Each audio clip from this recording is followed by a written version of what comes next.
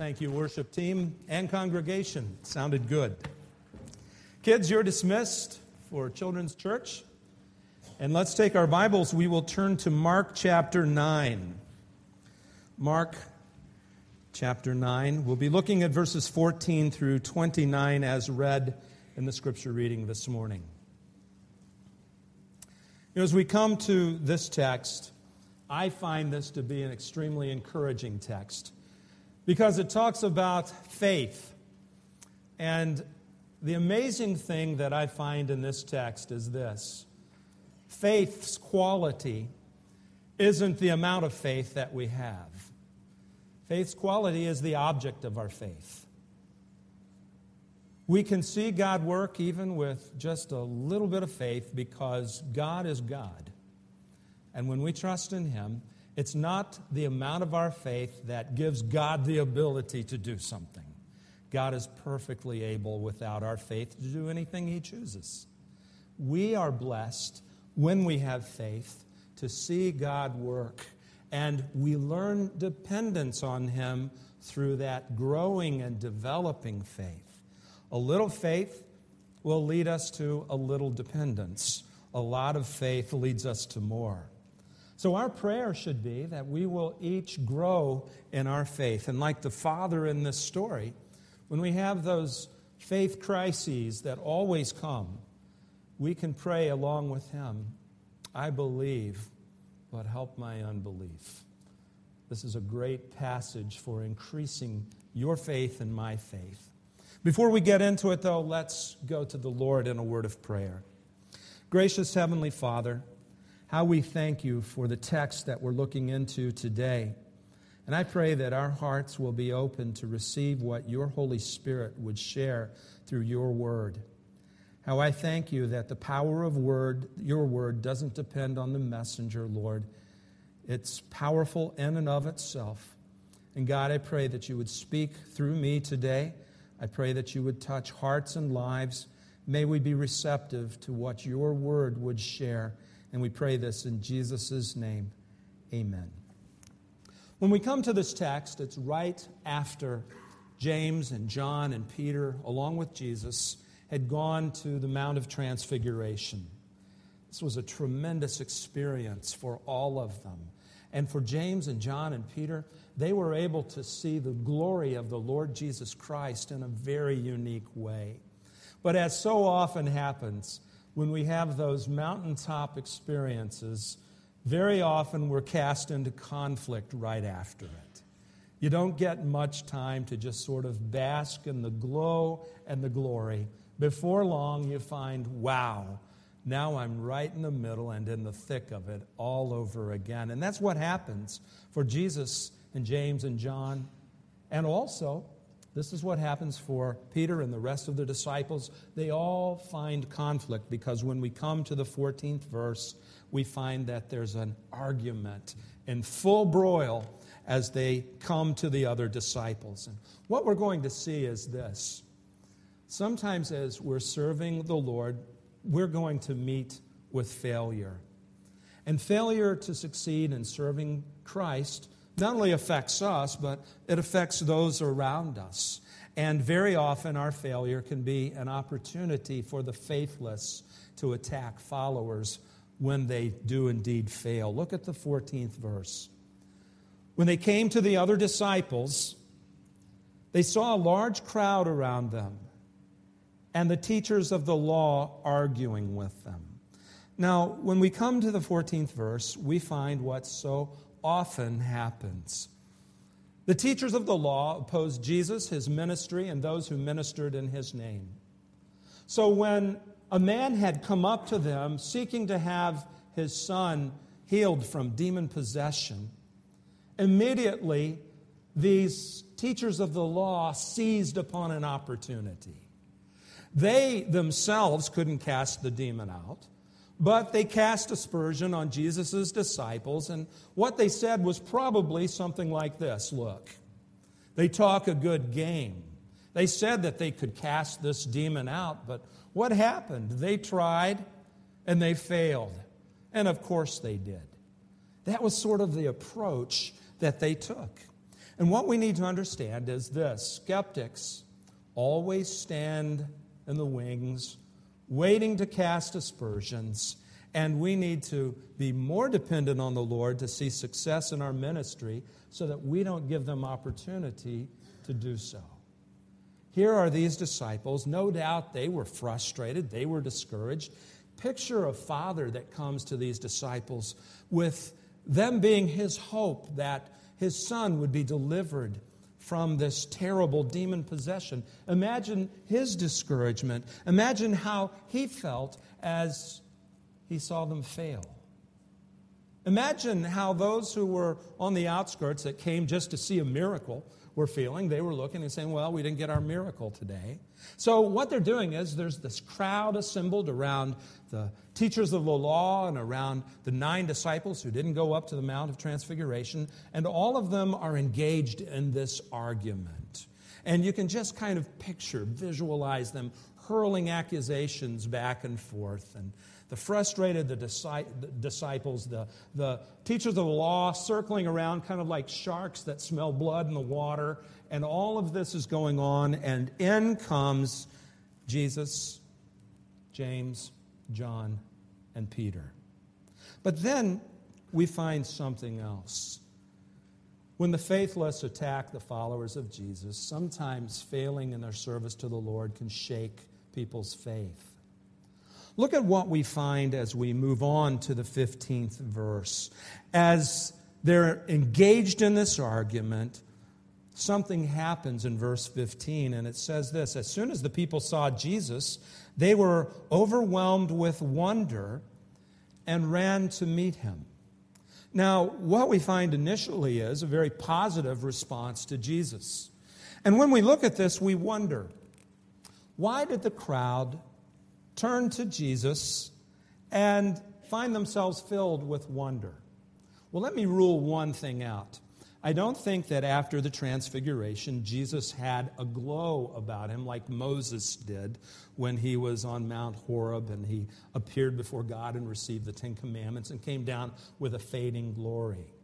I don't think that's what was happening at all. I think what happened is this: Jesus' bearing and authority always brought about a response of amazement. When we look in the Gospel of Mark, many times crowds would come to Jesus and they would be filled with amazement. Why? Because of who Jesus is, because of the way he carried himself, because of his teaching, because Jesus walked with a humble authority that they weren't used to. And you know, all of the arguing that the disciples did wouldn't change the people. It was Jesus that changed the hearts of the people as they came to wonder at him and praise him and worship him. And you know, that says something to me. We love to argue with people and tell them about how great Jesus is. And we think that through the power of our arguments, perhaps somehow we can change a person, transform them through our prowess and our ability to argue. And really what we need to do is point them to Jesus. Let them see Jesus. Let them see the Jesus of the Bible. Share with them who he is and what he's about, and that's what will reach people. Jesus, by his mere presence, had a response from the people. But then notice the text goes on. As Jesus is interacting with his disciples, he says this: what are you arguing with them about? And then we find the answer. In verse 17, we see the situation framed for us. And it says this: a man in the crowd answered, "Teacher, I brought you my son, who was possessed by a spirit that robbed him of his speech." Now, the Father begins to describe for us a very helpless and hopeless situation. Can you imagine this father who loves his son and who has watched his son suffer and struggle with this demon possession? Can you imagine the fear that the father felt as he would watch his son thrown into a convulsion, fall to the ground, foam at the mouth, writhe around on the ground? No doubt he had tried to address the situation in various ways, and all of them met with failure. But then this father says, I'll bring him to Jesus. So he brings this boy to Jesus to be healed because he had heard so much about how Jesus even rose people from the grave, or from the dead at least, at this point. How Jesus had cast out other demons. And so he goes with hope, only to find that Jesus wasn't there. Only his disciples, and not all of them, only 9. So he looks at the disciples and he decides, well, I've heard that they've been given power and authority to do this as well. So I'm going to ask them, will you cast out the demon from my son? And so he does. Now, we don't know what transpired. We don't know whether they just looked at the boy and said, demon, come out. We don't know how they tried to address it, but what we do know is this, they did. And when they tried, they failed. Can you imagine the heart of this father? Can you imagine the disappointment, the sadness, and perhaps even disillusionment that he felt in these people attempting to do something that they failed at? And then can you imagine all of those teachers of the law? See, we told you there was nothing to this Jesus and his followers. They're powerless. They can't do anything. I imagine all of those feelings, all of those thoughts were circulating throughout the crowd. And here is Jesus facing his disciples, facing this crowd, facing this disappointed father. Look at the 18th verse, and you can see this hopelessness further. When it seizes him, it throws him to the ground. He foams at the mouth, gnashes his teeth, becomes rigid. I asked the disciples to drive out the spirit, but they could not. Think of how that father felt. So sad, so disillusioned, so frustrated. But also think of the disciples for a moment. Wait a minute, Jesus told us that we could cast out demons in his name. What is with this? Why is this demon not going away? Now, the Word of God doesn't give us a reason right away for why the disciples couldn't heal this man. But I think we can read between the lines and gain some insight. When the disciples tried to heal this man, perhaps they had met with success before in casting out demons. So when this man brought his son, they probably thought, well, here's another one. We'll carve another notch in our belts, and another demon will be cast out, and we're good to go. So perhaps with confidence in their own power, their own strength, they turn to this man who brings his boy, and they perhaps lay hands on him. Maybe they just pray for him, kind of firing up a quick prayer without thought. Perhaps they didn't even pray and just said a word like, "Be gone." But the implication that we'll see in this text is this: they tried to do what they did in the power of their own strength. And I think there's a message in this for us. Sometimes we can have great success, and we can think, I got this. And so, rather than depending on the Lord and what we do, you know what we do? We depend on our own strength and in our own success. And we sort of say to ourselves, wow, this Christian thing's pretty easy. Take heed if you think you stand, lest you fall. Because what we find is, in those moments, very often, we find failure. Any success that comes not through our own power, but through the power of God. The disciples had to learn that. And this event, I think, drove that point home. Because in their failure, they were shaking the faith of this father, perhaps of the crowd, perhaps even their own faith was shaken. They were in a place, because of their own pride, and lack of dependence on God that rattled their faith. But here's what we find.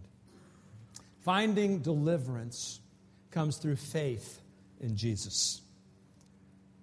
When we first come to Jesus' response right after the Father answers his question, he makes a comment about the faithlessness of this generation.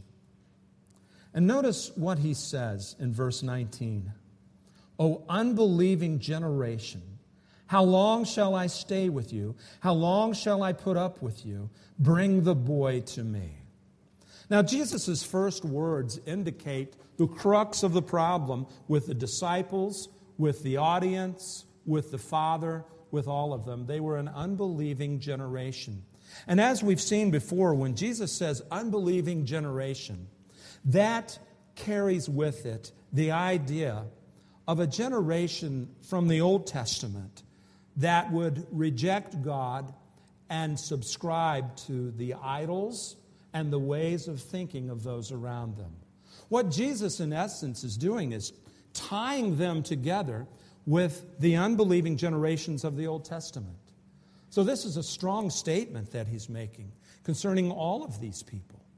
What he's saying is this: you have bought in to the thought process of this generation that rejects God and rejects the Messiah. So you know what he's saying in that? If you are a follower of Jesus Christ, if you're a believer, your worldview should be produced by faith, not by the thought processes of whatever generation you live in. And what we find in Christianity is this: very often our worldview is not shaped by faith. It's shaped by those around us. It's shaped by their values, by their outlooks, by the way they think about God. We need to have a faith that is directed toward God's Word, that sees what God says and entrusts ourselves to it. That's what faith is. Faith isn't looking at something and saying, yeah, I believe that, and then doing nothing with it. Faith is looking at something and saying, yes, this is true. True enough for me to trust it in any and every situation. True enough for me to invest all that I am in this so that I can live it out. The generation that Jesus was speaking to had difficulty embracing that. The teachers of the law couldn't believe because they were so married to a system that they had built and perpetuated that they couldn't see God with them in the person of Jesus Christ.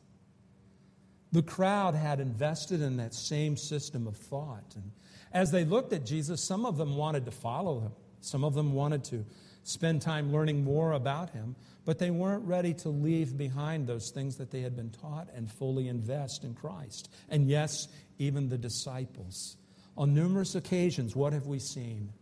We've seen the disciples want to believe even more than the crowd, but they still hold on to their old ideas about who Messiah is, rather than listening to the revelation of God as Jesus Christ shares who he is. It was an unbelieving generation, and you know, as I look at this, it made me stop and think, what would Jesus say to our generation? To Oaklawn Bible Church, to the Christian movement here in the United States. How would he respond to us? Would he say very much the same thing because of the way that we behave, because of the way that we sort of exclude him from our decision-making and our value system? God wants us to not be an unbelieving generation, but to operate from faith. And that's what we find as we go on in this text. Faith, even when it's very small, can still see help from God. Look at what happens with this father. Jesus tells them to bring him the boy. So verse 20, they brought him. And when the Spirit saw Jesus, immediately through the boy, into a convulsion, and he fell to the ground and rolled around, foaming at the mouth. Now, what we find in verse 20 is this: where the people didn't believe in Jesus, the demon did. The demon knew exactly whose presence he was in, and it scared him. So in a thrust of last resort, he convulses the boy. He causes him to roll on the ground, and Jesus turns to the father and he asks, how long has he been like this? You see, what we find in Mark is establishing that, hey, folks, this wasn't a setup. This wasn't somebody pretending to be in a convulsion. This was something that this child had suffered from childhood. And notice the response of the father, verse 21. From childhood, he answered, it has often thrown him into fire or water to kill him. So this particular demon was so set on destruction that he tried to kill the boy by throwing him into these things. But then look at what the father says. If you can do anything, take pity on us and help us. Now again, we see a frustrated faith on the part of the father. When the father sees Jesus, he hopes. Perhaps this Jesus can succeed where his disciples failed, but he wasn't sure. Do you see the way he asks Jesus, if you can do anything, please have pity on us? There was that glimmer of faith and hope, but it was clouded by doubt. And you know, as I look at this father, I can relate. Haven't we all been there where we look at a promise from God and we say, God, I know your word says this, but I just don't see how this is going to work out. I just wonder if things are really going to happen the way your word says it's going to happen. It doesn't make sense. I question it. I know it says it, and in the core of me, I want this to be true. But man, I'm wavering. I'm weak right now. I'm kind of like hanging on by the fingernails, hoping that this is true. And that's where this father was. Just hanging on by his fingernails and saying, man, I hope you can, but I'm just not sure. So look at Jesus' response in verse 23. Look at the words that he seizes on. If you can.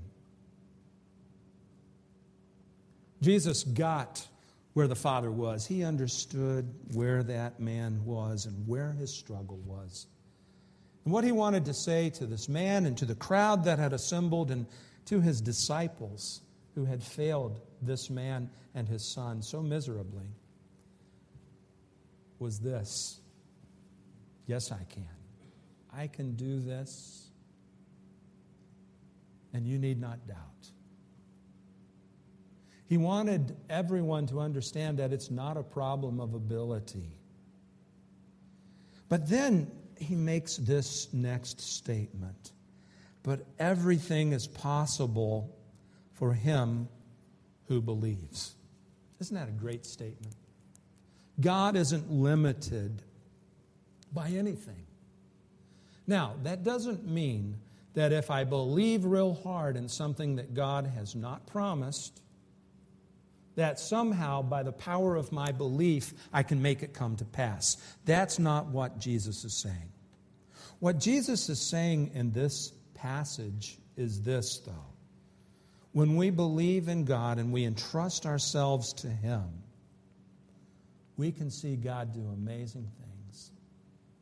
When our will is in tune to God's will, we can see God do anything that we ask of Him in faith. It's a principle that I think people of faith need to understand, because you know what I find myself doing? limiting God. Yeah, I believe God could do this if He wanted to, but I don't think He will. I don't have faith in the character and the nature of God sometimes as I should. I don't trust in every moment that God will take care of this. And you know how I know that? I try to take care of it myself. And I fail. And then the Holy Spirit will remind me, hey, Rob, you're trying this all by yourself, and it's God who makes the difference. And yes, even pastors can fall into that. It's so easy to entrap us. So this man is being given a lifeline of hope. And look at what he does in verse 24. Immediately, the boy's father exclaimed, I do believe. But then I'm so thankful for what follows that. After he says, I do believe, he says, help me overcome my unbelief. You know, sometimes as Christians, when we waver in our faith, we don't want to admit it to God. God knows what we're thinking. It's really ridiculous that we would try to hide that, to try and fool ourselves or other people, or especially God, that we're struggling with unbelief, that we're struggling with trusting what God says. So you know what I find in this prayer? True honesty. This father is looking and he's saying, look, I have faith that you can do this. I trust that you can, but there's still that doubt that I'm battling with. So I believe, but help me in the areas where I don't believe. And I think all of us can honestly pray that prayer when we face those faith crises, those challenges to our faith where we struggle. We need to just be honest with God and say, God, I believe this, but I'm struggling. Help me in my unbelief. And maybe that's even for the person who's considering entering into that relationship with Christ right away. Looking and saying, yes, I believe that Jesus died on the cross for my sins, and I believe that if I trust Him and repent of my sin and turn to Him, that He'll bring forgiveness and I can have a relationship with the Father. But I still have these doubts that I'm struggling with. You can pray that prayer. You can say, God, I believe, but help me in my unbelief. And God can transform us. He can change us. He can empower us to believe where we are weak. The key to seeing God intervene is humbling ourselves before Him. And this is what the Father does. He humbles Himself before Almighty God in the person of Jesus Christ. And He's saying, help me and help my son. So you know what happens? When we look at this text, we find Jesus respond. When we come to verse 25, we find that final success comes through the strength of the Lord, and that we can face spiritual battles through the power of God's Word.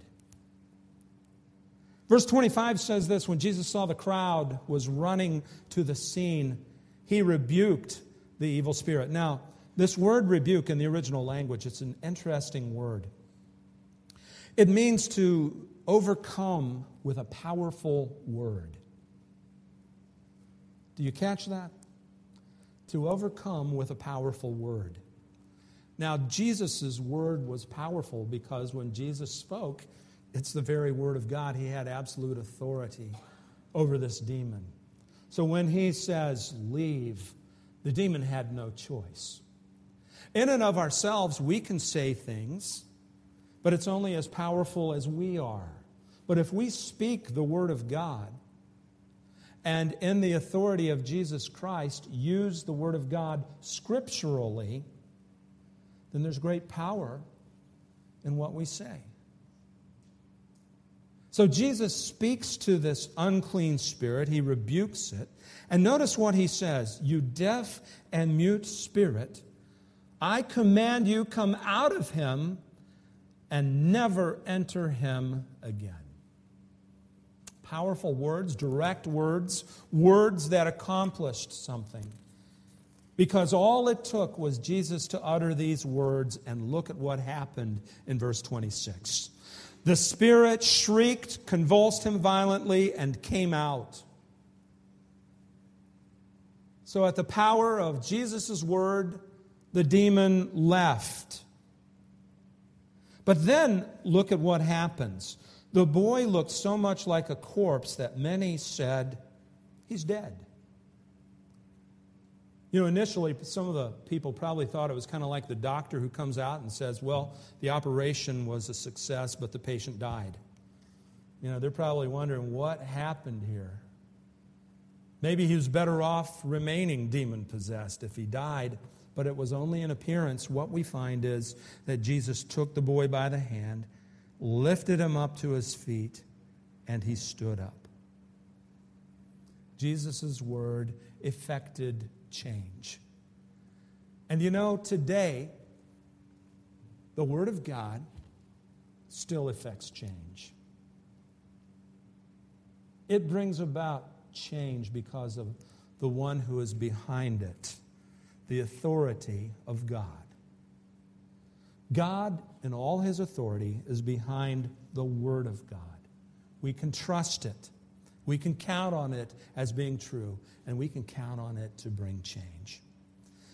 Finally, I want us to look at this last thought. Here's a fact. Prayer is the key to spiritual success. Look at verse 28, and it says, after Jesus had gone indoors, his disciples asked him privately, why couldn't we drive it out? And he replied, this kind can only come out by prayer. Now, some of your manuscripts say prayer and fasting. But here's the idea. If we're going to see anything happen spiritually, prayer is the key. If you want to see victory in your personal, private life, you need to pray. And you know, prayer is one of those disciplines that is so easy to fall by the wayside, isn't it? Isn't it easy to fall into prayerlessness and sort of go through the Christian life on automatic pilot? And maybe you've seen some things succeed, and maybe you've seen some things work for you, and that makes us even more prayerless, doesn't it? I pulled that off without praying, so I can pull this off without praying.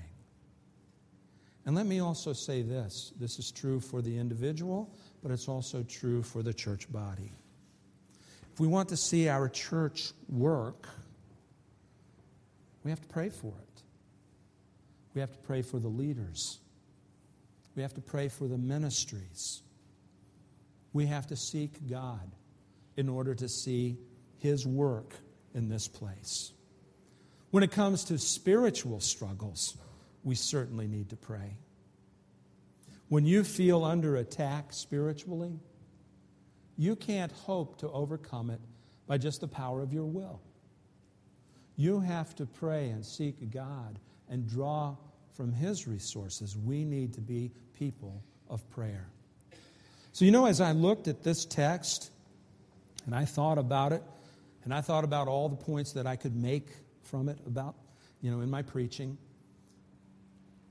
God spoke to me and said, hey, what about you? How's your prayer life? And I had to come to terms with God on that. And let me say this. You should ask yourself the same thing. Would I be like one of these disciples who haphazardly and halfway went through it without prayer and failed? Or am I a person of prayer? Is prayer what drives my walk with God, my service to God, my dependence on God? You see, there's a close corollary between a dependence on ourselves and lack of prayer. If I'm not praying, then I'm saying, I got this. I'll pull it off. And God, when I get in a place where I can't do it anymore, then I'll call on you. Backwards. Wrong. Prayer should be our first response. The disciples failed because of prayerlessness. And I would say to you that that very much can characterize us as well. If we have prayerlessness, we can count on the fact that we'll fail. I wonder if Jesus would look at us and say the same thing. This only happens with prayer. You failed because you didn't pray. May we all learn to be more dependent on Christ, more dependent on prayer, and may we all grow in our faith. This morning, as we've seen this text, we've seen a person who humbled himself before God and said, I believe, but help my unbelief. Let me ask you this morning, if you're a follower of Christ, have you just gotten down to complete honesty and openness with God about where you are in your faith? Have you come to the place where you've said, I believe, but help me in my areas of unbelief?